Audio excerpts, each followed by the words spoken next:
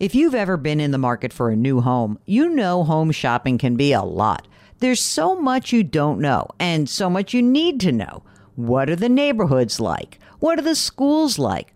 Who is the agent who knows the listing or neighborhood best? And why can't all this information just be in one place?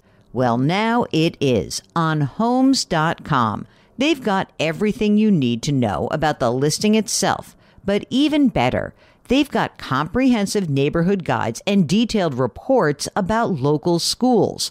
And their agent directory helps you see the agent's current listings and sales history. Homes.com collaboration tools make it easier than ever to share all this information with your family. It's a whole cul-de-sac of home shopping information, all at your fingertips. Homes.com. We've done your homework. Welcome to the Jill on Money Coronavirus Market Update. It is Wednesday, June 24th. We got so many questions. I'm going to get right into it. Here is what Guy writes. He says, I've been listening to you since you started recording every day at the beginning of the lockdown. Thank you for making the podcast so accessible and detailed. You and Mark do a great job. I also get a kick out of your expressions too. I guess I say, oh, brother. I didn't know I said that, but that's funny. It's better than what I'm really thinking. Anyway, Guy writes, I consider myself well-versed in personal finance, partly because I went to school and work in a field deep in the numbers and have been in love with compound interest from a young age. You and me both, man. Okay, Guy is 25 years old, rents in Chicago. He makes $75,000 annually. He contributes 11% to a Roth 401k. And he also gets a 6% match through his company's Fidelity account. He says, I've got $24,000 in a Robinhood account because I like the flexibility to contribute and have got more control over the investments. And it's just an engaging experience. All of my investments are in low-cost exchange-traded funds. I have 6 months of expenses in an emergency fund too. If I were to buy in the area where I rent, it's roughly the same monthly price. Okay. So let's see. In 10 years, I wouldn't be surprised if I had a partner and offspring. What type of savings account should I be using to save for a down payment? Should I wait to buy until I have a family, if at all? Thank you so much. Here's what I would say. You don't know exactly when you're going to be doing this, but what I might do is I might look at the Robinhood account and say, okay, that's my non-retirement account. Some portion of that account you may want to just lock down after you're done playing and make some money and move some of it in cash, and to slowly but surely make sure that that account is kind of geared towards the intermediate term rather than the long term. Now, if you don't want to do that, I just think because it's easy to have one account. If you want to have a separate account, then you could easily just open up a savings, a money market, something like that. The problem is that you're going to get paid bupkis in interest right now. So, I mean, look, this is kind of a ways off. So I'm not even sure you need to be super safe with this because we just don't know what's going to happen. But I think that having a non-retirement account of some sort, maybe it's that Robinhood account where you just pop the money and you don't really freak out too much that you're not, chasing things higher. You can have some of the risk tamped down in that account. That's what I would suggest.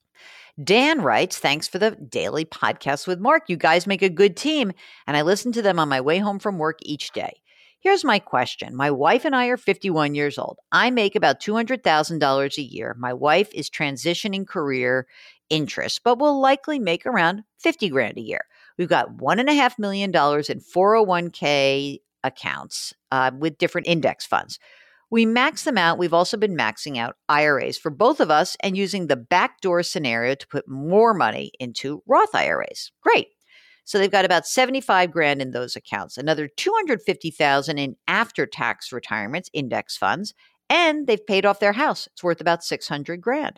We're sitting on, hang on, gang. Here is the money sentence. We're sitting on about $375,000 in cash right now, and we're scared to go into the market.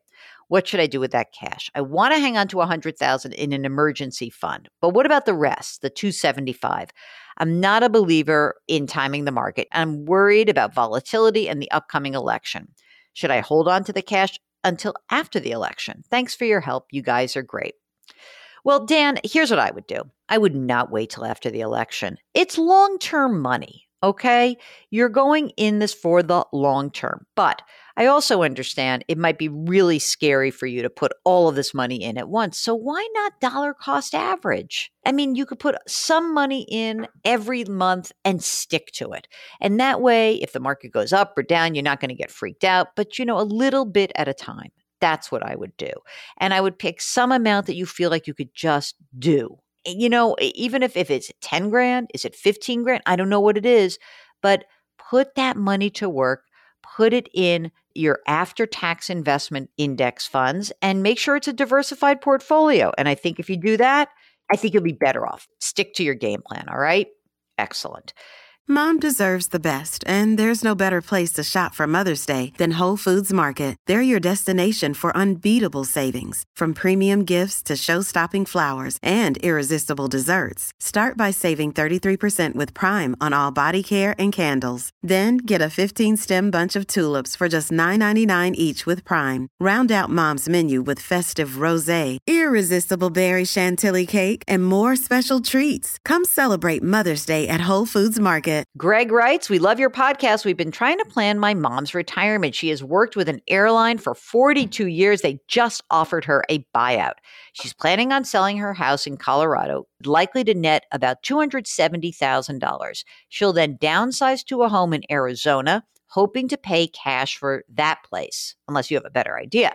She has about $200,000 in a 401k, 2 pensions when she turns 65, which would amount to about $1,500 a month. She lives by herself. She's going to turn 65 in September. Her biggest decision is, should she collect Social Security now, $1,900 a month, a little bit more in September, or wait till she's 66 and 2 months. She's no other savings, no other debt. She will have zero income after July of 2020. What do you think? Okay, here's what I think. Don't collect the Social Security early. Wait till the full retirement age. Whatever that full retirement age, use that. Now, next, let's say that she's going to net this 270 grand from the house. Fine.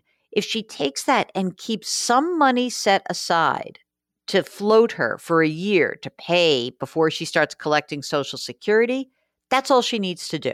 That's it. I wouldn't necessarily use all of my cash up to pay for that house.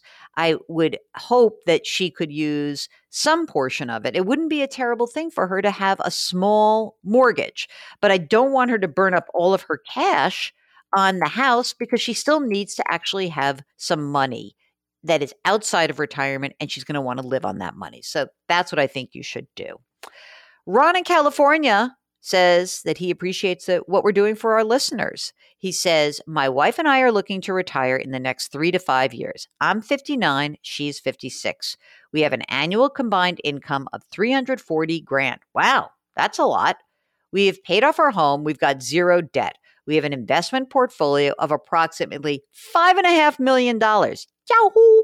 We both max out our current Roth 401k contributions into our plans at work.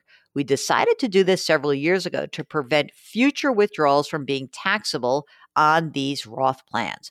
We both have significant retirement plans from current and former jobs, total combined $1.8 million.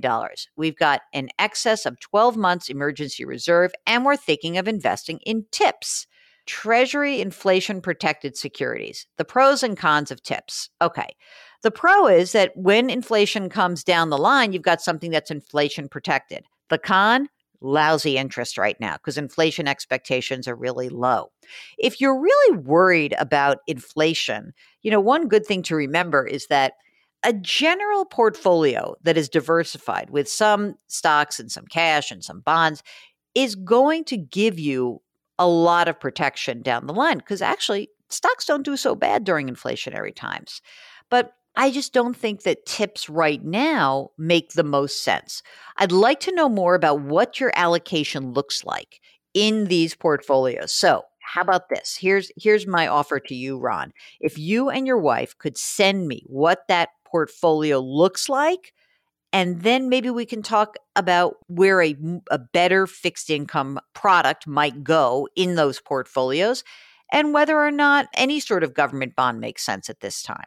Okay, Benjamin says, I've heard the term deflation many times over the years, never in a good way. What exactly is deflation? And if it ever occurred, what would be its effect on our well-being? Well, deflation is the opposite of inflation. Prices go down. The reason why it's really bad is that people just stop buying stuff because they wait for prices to go down more. And it results in an economy that essentially stands still. Deflation is pernicious. It's very hard for government to spur action from the consumers who are just waiting around for prices to go down. And it also means that wages usually stagnate as well. So it's not good. We don't like deflation, and we hope we don't get it. Whew. Mark, did I blow through those or what? I'm a woman on the path right now. I'm on the warpath, getting through these emails. If you have a financial question, we would love to hear from you. Our email address is askjill@jillonmoney.com. AskJill@jillonmoney.com. And be patient with us. We are kind of getting through here. It's been so tough just to get through all these emails, but we're doing our best. We are grateful that you listen to us every day. Don't forget, you can always go onto the website. We've got a lot of resources there that can help you out.